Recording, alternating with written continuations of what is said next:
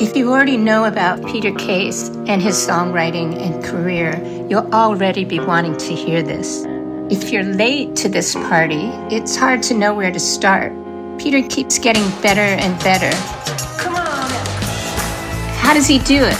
That's what I wanted to know. 1, 2, 3, 4!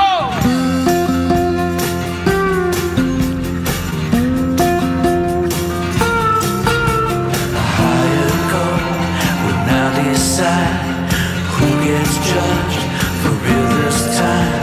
A higher court will now decide who gets judged for real this time. And I'm all dressed up for trial. This is in Santa Monica, the day after he had played McCabe's in April of 2019. First the laughter, then the light. I'm there, gone and locked up tight where the cold wind blows. But we'll all meet again at the end of the long good time. Yeah, we'll all meet again at the end of the long good time.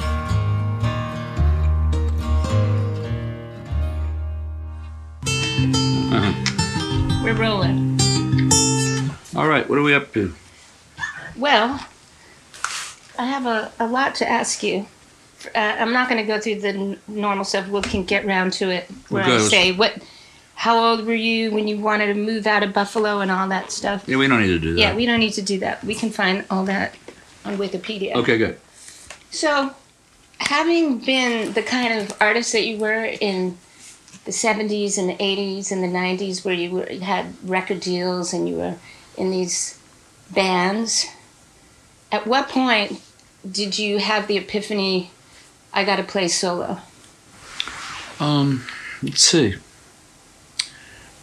I was playing solo in the 70s. And then I also sort of had a band that played on the street. Then I joined a real band that was like going to go out and play, and we went on the road, and I did 5 years in that band, 5 years in the Plimsouls. So it was like in 10 years, like really working in bands. Was that the Nerves? The Nerves and the Plimsouls. Yeah. The Nerves was like 74 to 79. The Plimsouls was like 79 to the first day. We were the first day of 79 to the first day of 85, and we packed it up. And then in 84, in late 83, I decided that I was gonna that I was writing these new kind of songs, and I was gonna follow that wherever it took me. And they just started to really come to me, and some of them happened after the tour we went on in 83, and then some of them I played McCabe's early January 84. Joe Nolte and I played over there. We did a show together that Harvey Kubernik just called out of the blue and set up. But he was right on it. He had an intuition about something. And I picked up on it and really wanted to do it. And so I did that show in January. And then with every intention to like completely go solo because the Plimsouls were foundering really. And I came back from a road trip all around the country that I went on. And the Plimsouls wanted to keep going. So I got the idea that I would just do this new kind of music with the Plimsouls and do it in the Plimsouls. But it wasn't really doable. And I felt, for various musical reasons, I think, and personal reasons too, but, you know, kind of musical direction type problems. And then I felt like I really had to commit one way or the other. Like these days, people, and before that too, really, people would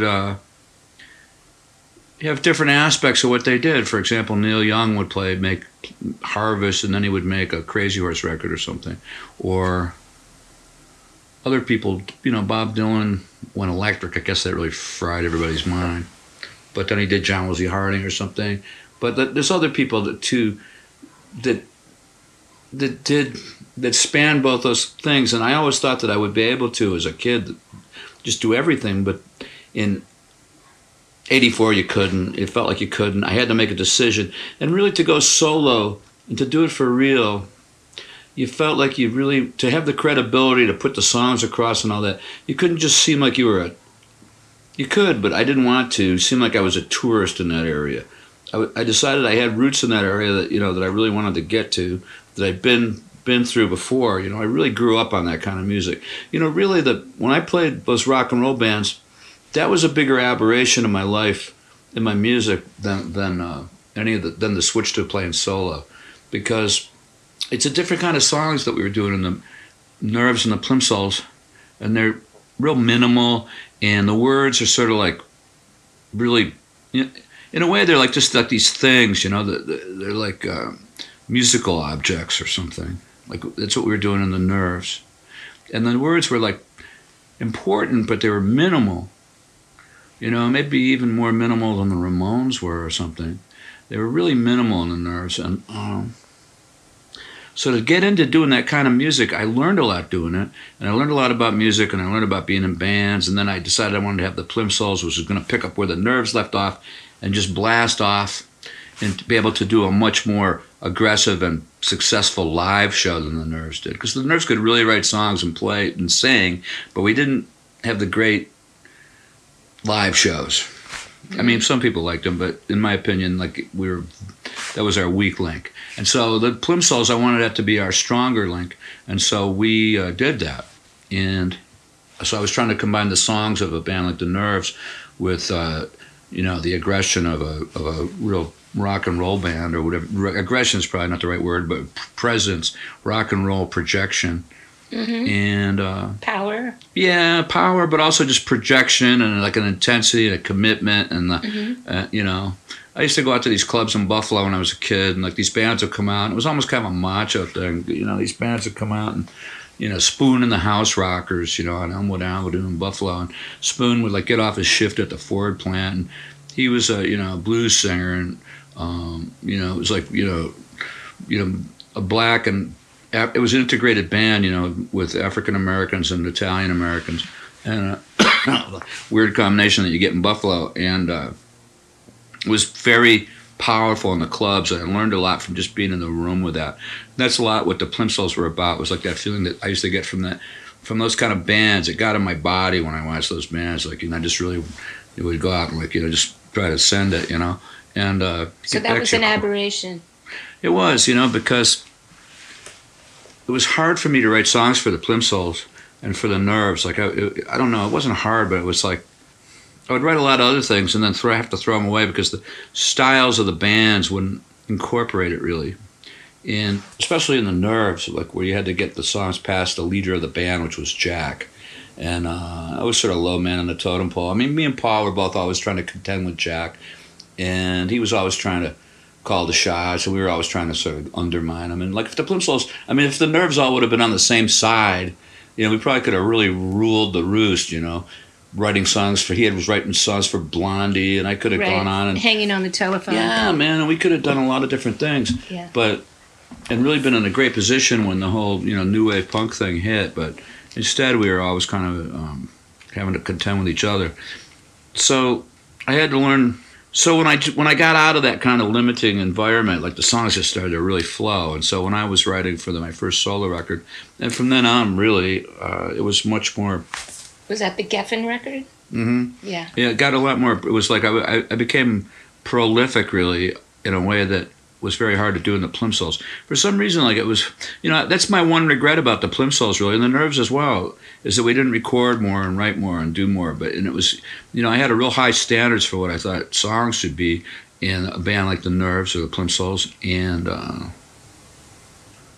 that was the whole gimmick, really, because we weren't really that outrageous that, you were going to, like, talk about us because we were outrageous or had done anything weird or, like, It had to be the cut songs. ourselves on stage. Yeah. Or it wasn't our bag.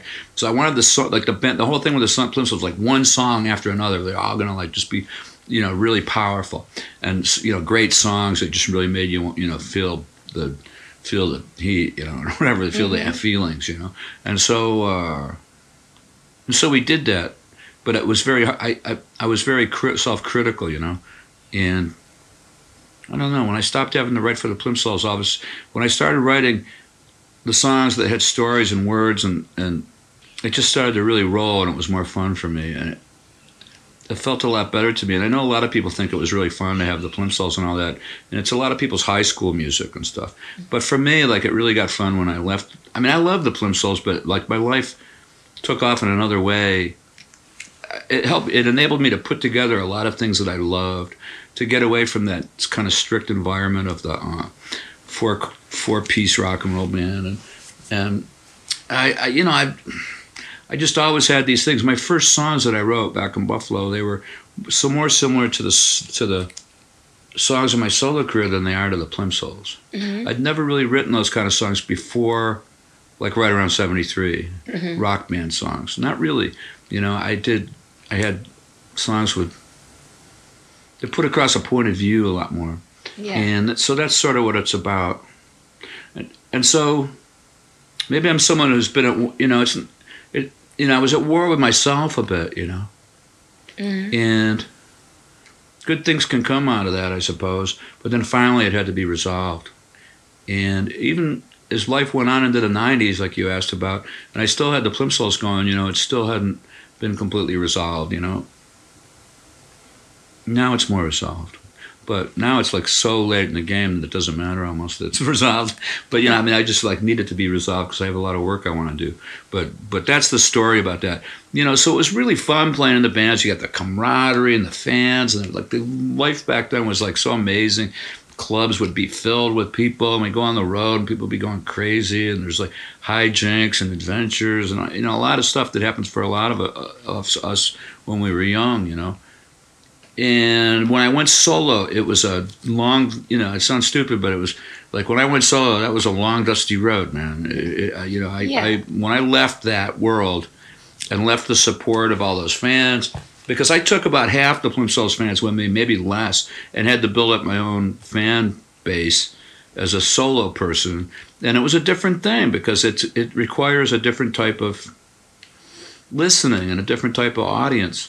Really, it's not just that visceral, drunken, Plimsolls thing, which I love, and I'm not putting it down, but it's not what I do. It is visceral. I'm a very visceral folk singer, if you want to call it that.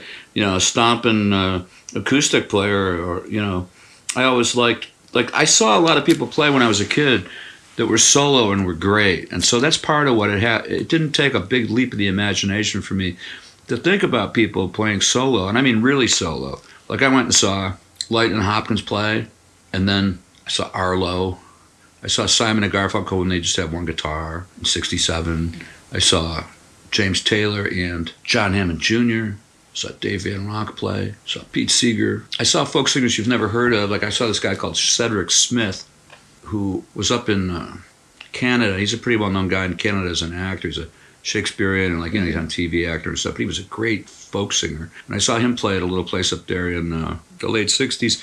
And then I used to play at these coffee houses, and I would see people in the coffee houses too that were great.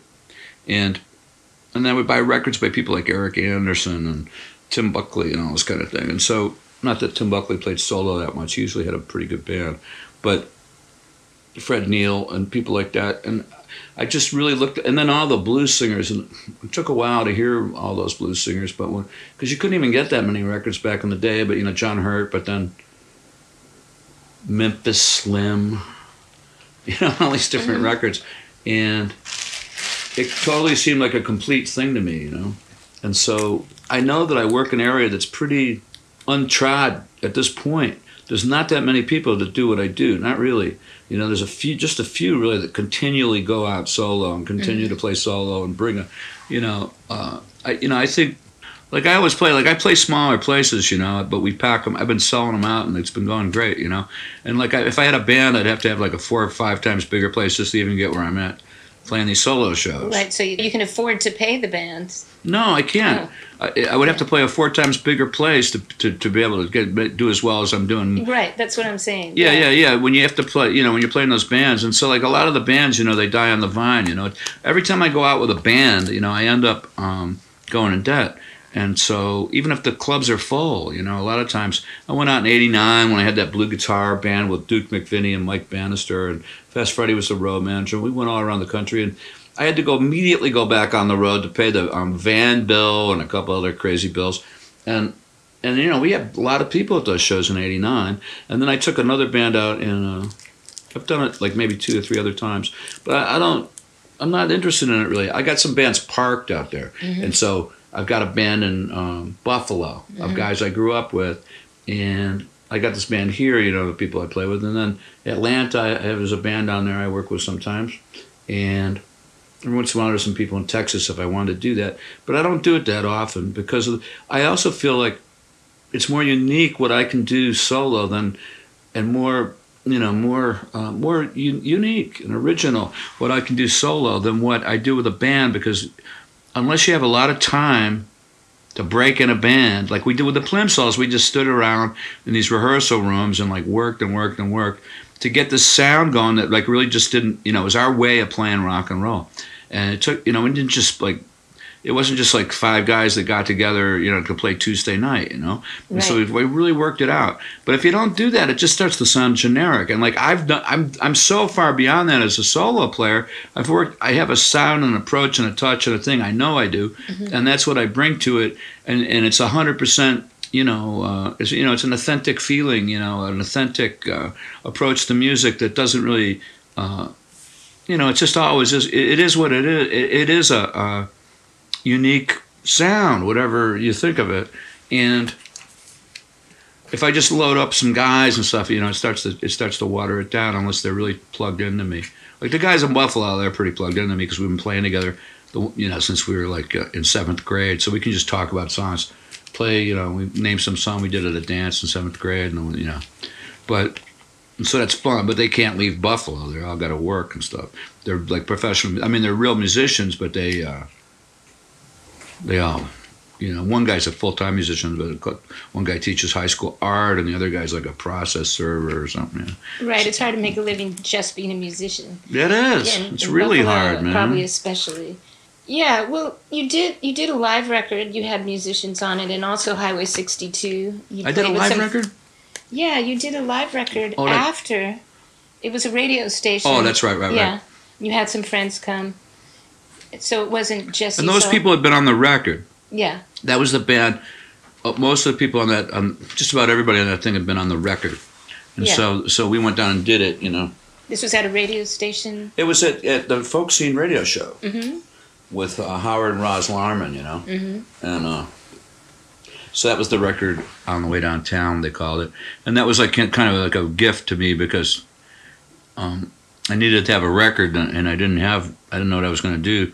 And then all of a sudden this record showed up and the Omnivore bought it from them for a certain amount of money and told me that they were putting it out, so. I see, it's an Omnivore record. Got it. You talk about playing solo.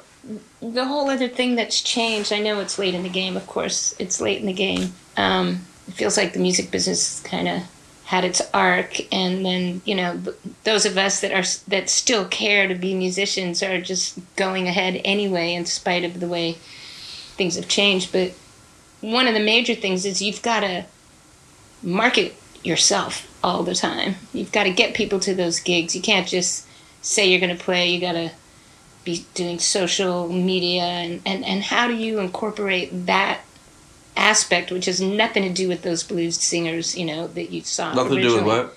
It's nothing to do with those blues singers you originally saw, Well, they had other problems, I mean, everybody's got their problems, and like, like if you study those blues singers, like, they were like, it wasn't just a free, wide open highway for them. They had to like get an apartment with a view on the street so they didn't get picked up for vagrancy and get forced into a chain gang and have to go out and pick cotton or, what I mean? Or like they would, get in dice games, and all sorts of other things. I mean, you study like Honey Boy Edwards' book and these people, and like, so like for them to make it, you got to hustle to survive. And so in one way or the other, it's going to get you, And so, That's fair enough. You're saying it's just a different flavor of hustle, basically. You just got it. You always got to, like, like if it's not one thing, it's another. Like everything, these days, everything's a hustle, and so you can't, just every single thing, So, if you want to stay in it, like I know Robin Hitchcock and we talked about it and different people, it's your day job as a musician. You got to take care of the hustle. And so that's just the way it is. And when it was in the Plimsolls, it was. I mean, I don't spend 8 hours a day doing it. I'd spend 8 hours more time doing music, but I definitely. And then I goof off, and I feel like I goof off for endless amounts of time, and then feel like, oh God, I got to get something done. I'm more like one of those French guys. They say in France, like the people only work like 10 hours a week, but they really get a lot done in like the few hours they work, or they just work a few. You ever seen that rap? And I'm kind of more like that, because I spend a lot of time working on music and reading stuff about it and writing and playing piano. And I play piano at a church, and I do a lot of different things that like are musical. And then I begin to feel guilty that I'm not hustling hard enough. And sometimes I go on the road, and if I haven't done it that much, but I also have a guy that manages me, and he does some of it, but he doesn't like to do it that much either. And he's managing a few people, so nobody wants to do it, but it could be fun too. And I got friends out there. It's a network really.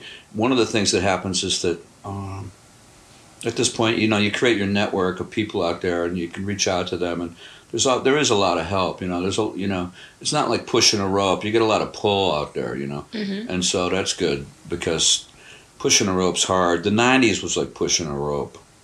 The '90s was the hard period for me. That was the early '90s. It was brutal, man. And that was before I learned how to do any sort of social media or the internet. And it was after the music business had dropped my hot potato. And so I was, caught between two scenes, Mm-hmm. and it was very difficult.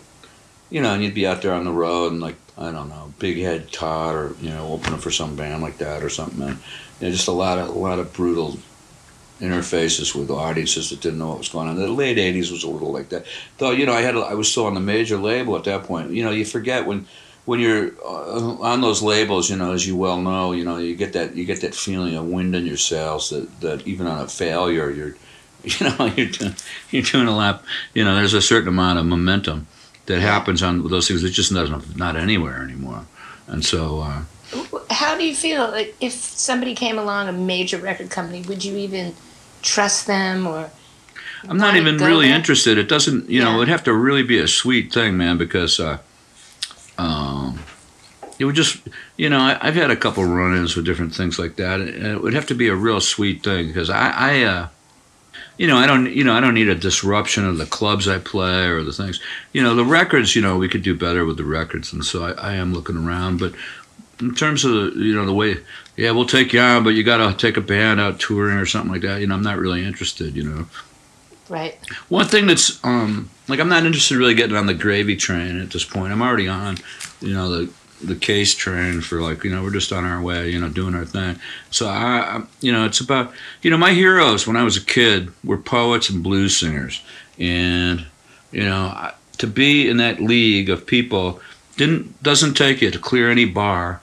And you don't have to, in my opinion, hit any chart or sell any certain number of records or have a certain label or anything. Mm-hmm. All you got to do is that's what you are. You're going to do this thing, and now you're one of the, you're one of the gang.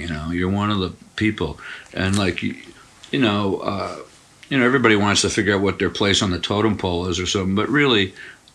My heroes were blues singers and poets, and a lot of them were unknown, and a lot of them lived their whole life making beautiful things happen in relatively austere conditions. And so, that's my compass point, and that keeps me sane. Yeah. In the face of it all. I just read this really interesting thing. There's this book here by this guy, Bill Berkson, about Bill Berkson, mm-hmm. and he's a poet, and he worked at Black Mountain College. He was one of the main guy that set that up. He's a painter and stuff. And Bill Berkson, they asked, well, what about the economy of the poetry world? And he goes, well, it's an economy of energy. It's not an economy. It's not a financial economy, really, being a poet. Like the thing I'm doing is not that austere. It's not that as difficult as being a poet or something. But there's an economy of energy or an economy of enthusiasm or an economy of spiritual economy. And that's really what you're working in. Because the other thing is elusive and demanding. and basically unreachable. So I mean, it's not even, it's just a waste of time. And then once you get there, where are you? And so, like I always knew, or I started to know at some point. There's people on the street that are helping each other out, and and there's people in Beverly Hills in a closet alone with a gun in their mouth. And so once you really know that, there's people getting high on the street by helping each other out, by offering each other a helping hand and surviving together.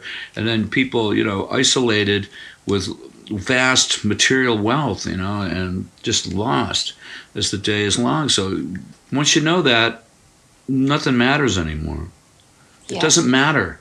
Nothing bad could happen, It's like, if you lost everything, you could get, you could still get enough to, make something beautiful happen. And so if you're in this world of, I play small clubs, McCabe's, and these places. I got to that level at McCabe's, and it's kind of, I sold out McCabe's, and I sold out the Folk Music Center, and I sold out the Back Room in Berkeley, and I did a sold out show at a Mountain Stage, and there was a sold out show in Cleveland at some place. And, that's cool, but those are not big places. It's not like I'm selling out the Forum, and then I sold out the Agora, and then I sold out the, the Berkeley Community Theater or something.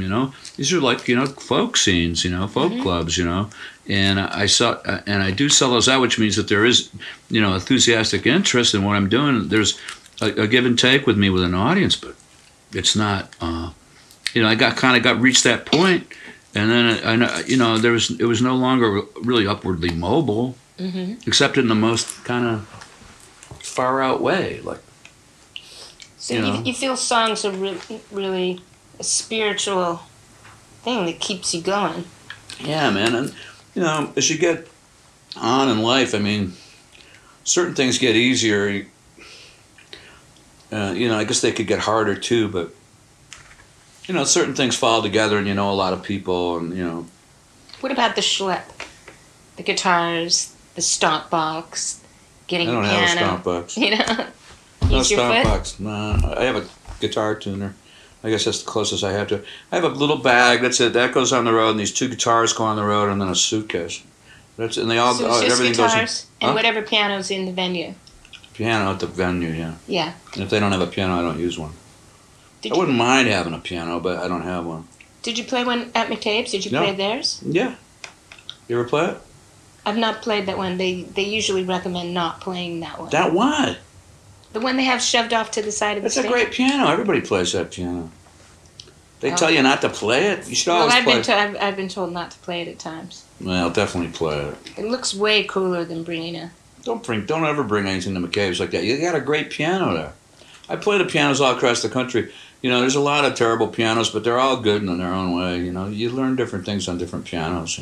I mean, listen to like Monk on Blue Note or something. If you got perfect pitch, watch out, because some of those pianos that they gave him aren't the greatest. But it's in the, like we say, it's in the fingers. So Yeah, they talk to you pianos. I think where they've been. Yeah, man. They come through. And of course, every once in a while, you play one that's just like superb. They have one at the Back Room in Berkeley. It's like one of the best pianos in the country. It's like a Steinway in this like little bitty club, and the guy he had a Steinway, and so he brought in this Steinway. It's a bright Steinway, and it's really nice. It's great, and it's a great one. Every once in a while, it's like crap, but usually like the worst stuff you play is like something like they have some sort of digital piano. So you go through the board, or do you use an amp? What? You're playing acoustic. You're doing. I go through the board. You go through the board. So yeah, you're traveling pretty light. That's great. Oh yeah, I used to put a DeArmond in that thing and take an amp. I got sick of that. I got tired of putting a DeArmond in the sound hole. I like the DeArmond, but it sounds good through a tremolo. When I record, sometimes I put it in there and I run 2 signals, like one off the mic and one through an amp from another room. But yeah, I just play those things. Yeah, I travel pretty darn light. That's right. I'm only taking one guitar to England. I'm taking that thing.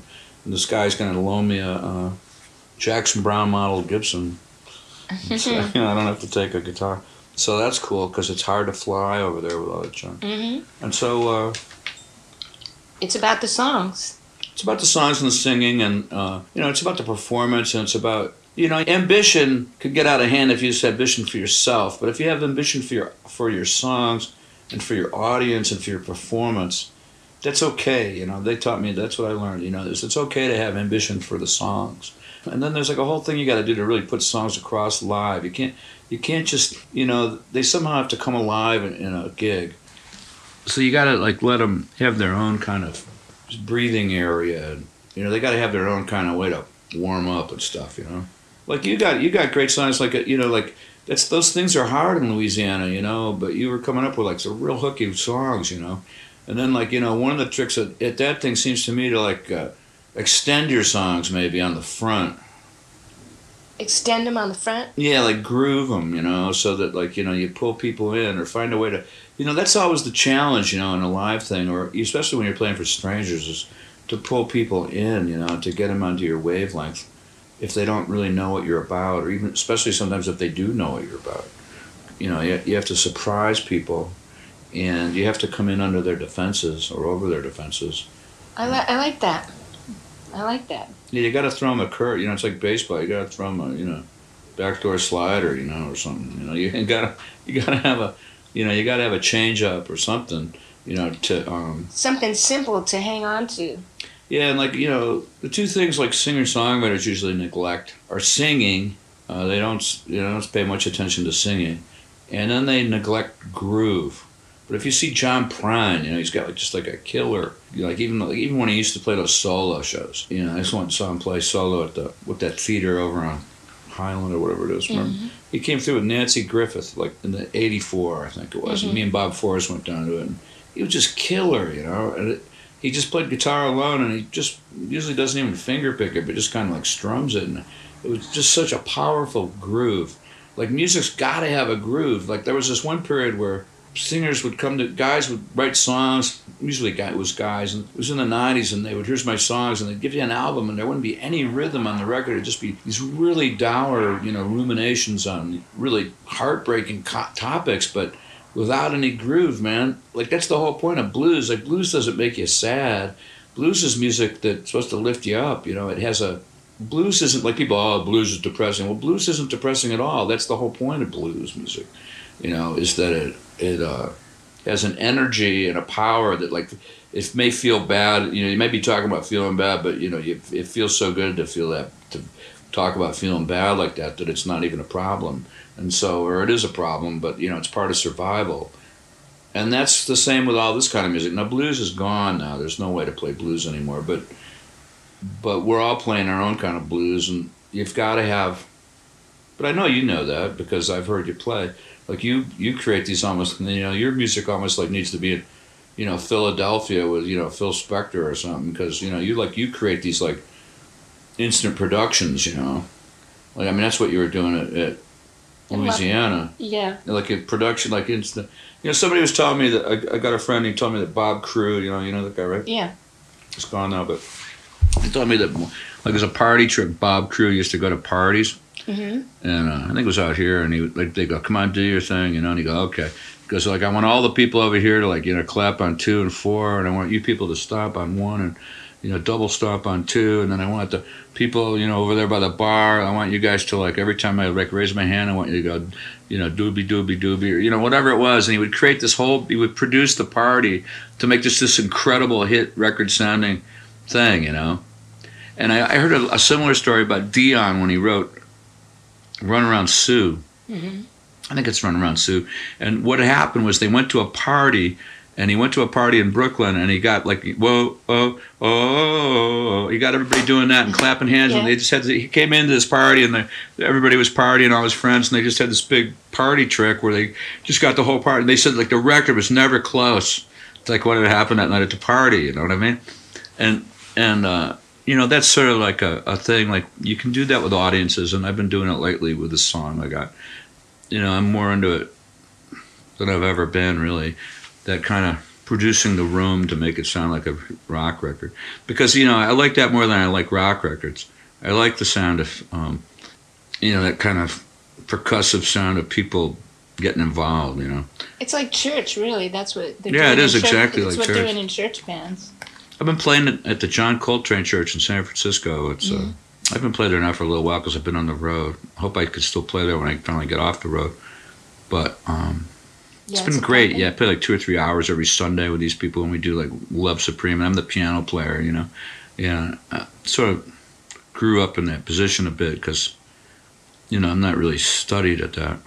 Do you know covers? Did you grow up learning lots of covers, and throughout your songwriting life, have you played covers? Yeah, I grew up playing covers, and so You still know them? You still know a lot of songs? Oh yeah, I mean, when I was a kid, like to play a gig, you had to know how to play Midnight Hour, Knock on Wood, Mustang Sally. You had to know some Beatles. You know, you can't do that maybe, or Gloria. You had to play Gloria. We did all those songs, and then we did stuff like there used to be a song called "Do the Hump" that we used to always do that you had to do in Buffalo. It was a popular song by a local band called the Invictas, and so girls would come up and go play the hump, and they would have it like, you know, and then things like that, and so like we would do all covers, you know, and later on, you know, I kind of left that world as Led Zeppelin was coming in, and so the last cover, I was in a band and we did some, you know, kind of stuff like that. I remember being in one band we did we had Laura Nyro covers, but the last band I had, we did, you know, the set was like Money, Dizzy Miss Lizzy, Rumble. We used to play some stuff by the band, you know.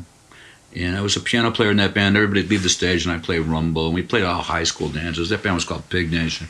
And we played all covers and maybe 1 or 2 original songs that I wrote. And then as a folk singer, I played covers too.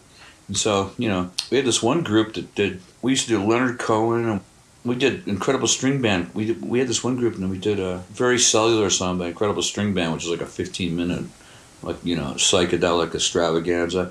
You know, we'd play Morning Dew, and, you know, I mean, a million things, you know? Right. Covers, you know, and then we would play, you know, the Plimsolls played tons of covers. But before that, you know, I came from that background, too, of playing in bars here in L.A., so the Plimsolls got together out in El Monte at a place called Doug Sugarmeyer's The Place, and then it was just called The Place. And there was only 2 places to go in El Monte at that time. One was the Bowling Alley bar, and the other one was The Place. And if you got the people at The Place were all people that had been 86 from the bowling alley. And so it was really a nuts place. But we would do 5 sets a night, 3-4 nights a week. That's crazy. $100 a man, all you could drink. And that's how the Plimsolls got together. And the songs, we were backing up this blind guitar player named Doc Holliday. And Doc would play, he was a Ricky Nelson specialist. But he would also play Waylon and, you know, Waylon Jennings songs. And he did a lot of Elvis too. And then I would sing, and I was doing like Polk Salad Annie, and, you know, we did some Hank Williams, you know, all this kind of stuff. And you learn a lot about life by playing for dancers and playing at dances and playing covers. And then after that, you know, blues covers, all kinds of covers. And so I've always played other people's music. At one point, I could play the whole first Bob Dylan album in order. You know, I could come into a folk club and play just play the whole record if I wanted to, you know. And when I played on the street, I did mostly covers when I first got to San Francisco, you know. And I had a weird combination of like blues and sort of like Brill Building stuff. So I was doing like, I knew a lot of blues songs, John Lee Hooker, you know, Stranger in Town, and but then I was also doing like Heartbreak Hotel, and I did Spanish Harlem, Save the Last Dance for Me, and it was crazy. And I had these groups and we'd play on the street. There's a movie of it, you know, and then I really got into reggae. I got into Bob Marley, I saw him play in '74, I think it was. But I thought I was going to be a reggae singer in '73. I was only 18. And I learned Harder They Come and all that kind of music. Not all that kind of music, but that song and other songs by him. I always knew a lot of Bob Dylan songs. I once opened for Jimmy Cliff at the Roxy when I was 18. Did you? Yeah. Did you open? Yeah, I was literally at the top of the stairs there with all of them saying, "You got to come to Jamaica." It was a crazy pairing, yeah. Wow. Yeah, he's great. I tried to get into the Fillmore to see him on this last tour, and I couldn't get in. It was sold out by the time we got there. Love Jimmy Cliff. Man. Yeah, that movie was so great. I saw that movie over and over again, you know. And what a great movie. What a great person, you know, vibe he had. I saw the very first Marley gig on the West Coast. Like, I think it was his second gig in America. He played Boston, and then they flew to San Francisco. And I was on the street, and these guys came running out, and they go, "Peter, you got to come out." I had this other guy, Danny, that I played with, Peter and Danny, and we used to go up and play, on the street all the time. And these guys came down and knew that I was into reggae. You got to come up there and see these guys at the Matrix. And so they were playing a lot. They were coming to California a lot in the late 70s, I think. Yeah, this was like 73 or 4. It was like it was earlier. This was their first gig in California. So we went in there, and it was like at the Matrix Ballroom, which was not turned into the Keystone. You ever played the Keystone? Mm-mm. And we used to play there all the time. They used to call it the Stone. But before that, it was the Matrix. And it's right across from the Mabuhay Gardens. But that wasn't there yet. There's places I played that I can't remember playing, literally. Like when I was signed to Elektra Records when I was 18. I'll go back to places and realize, oh, I've played here, but I was, when the record company's doing everything and you know it's like having somebody else driving the car and yeah. the passenger seat, you're not really sure where you are half the time. Yeah, exactly. So I say I haven't played those places. I'm not entirely sure, but probably not. I didn't even know what cities I was in sometimes.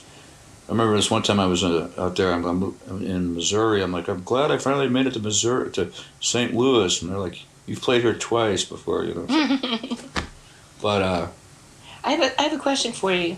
I didn't mean to stop your thought, though, if you were finishing something. Go ahead. Yeah, my question is, you were discussing working a room with a crowd.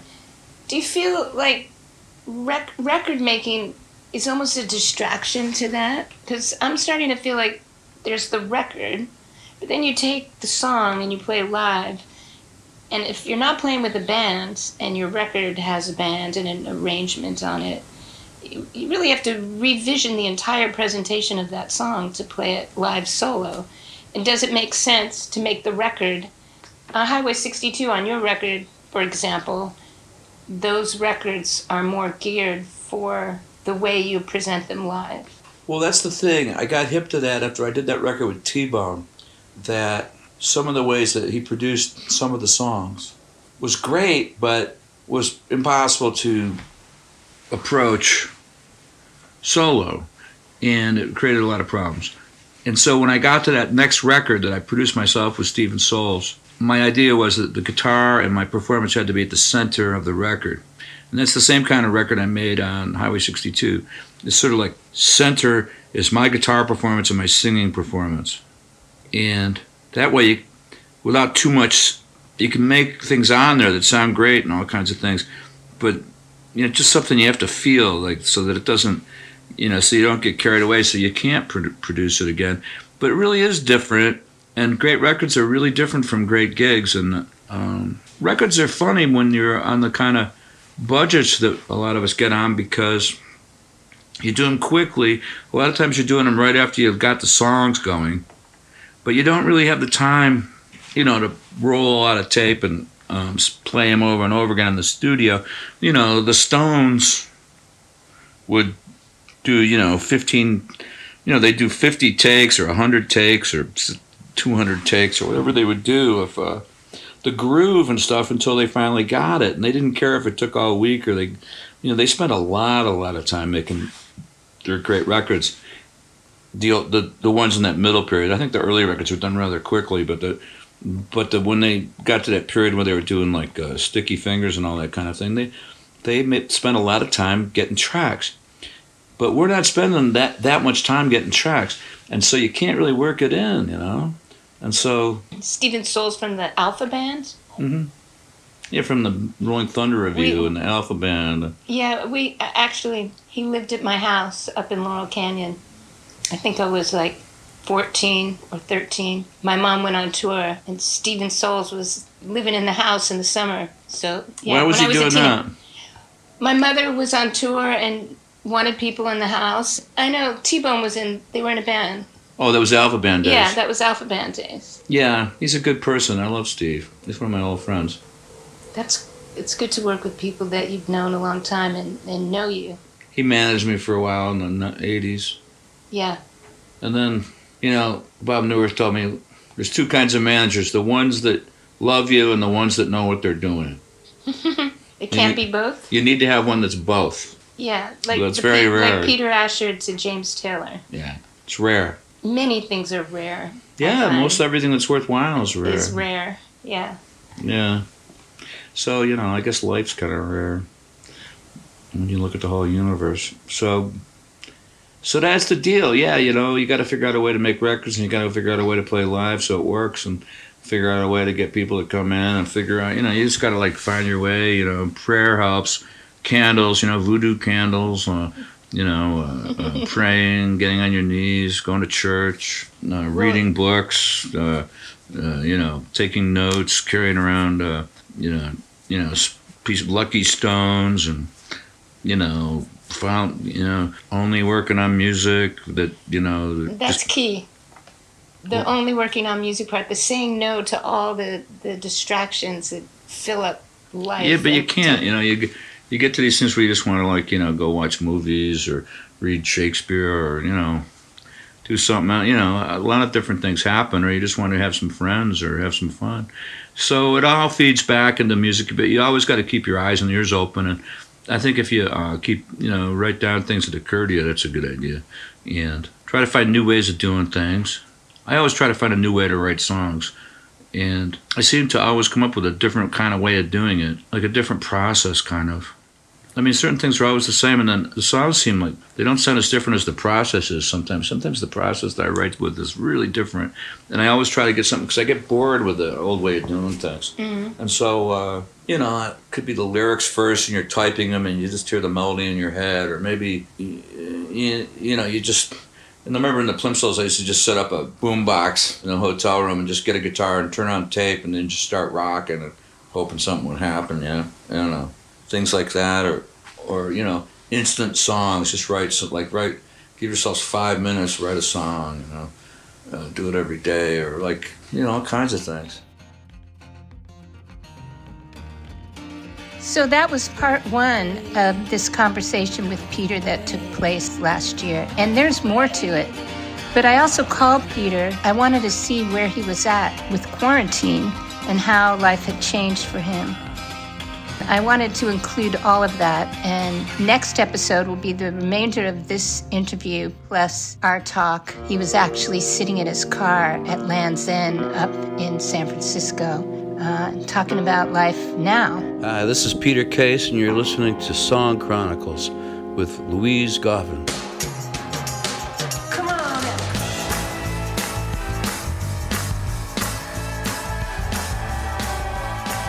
Tune in next week for part 2. And thanks for listening.